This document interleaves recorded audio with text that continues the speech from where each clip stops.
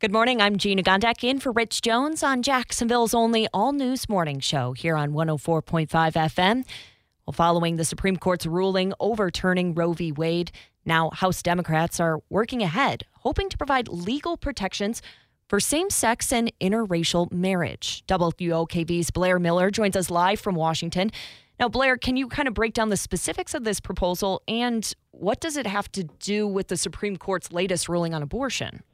Yeah, and it's a pretty straightforward vote, Gina, it sounds like. This is going to be a direct confrontation with the Supreme Court, whose conservative majority in overturning Roe v. Wade abortion access has sparked some concerns here in Washington that other rights by countless Americans may be in jeopardy. Today's vote in the House is part of political strategy setting up an election year roll call that will force all lawmakers, Republicans and Democrats, to go on their record with their views on the social issue.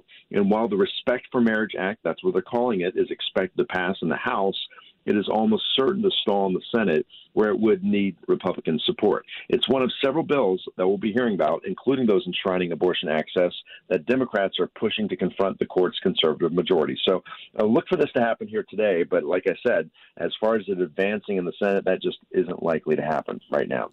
Blair, thank you so much. Blair Miller joins us every day around 6:56 here in the morning from Washington, looking into more on this House vote that we're expecting today. Representative Jim McGovern of Massachusetts said, quote, "It's unbelievable to me that we even have to consider these bills in 2022.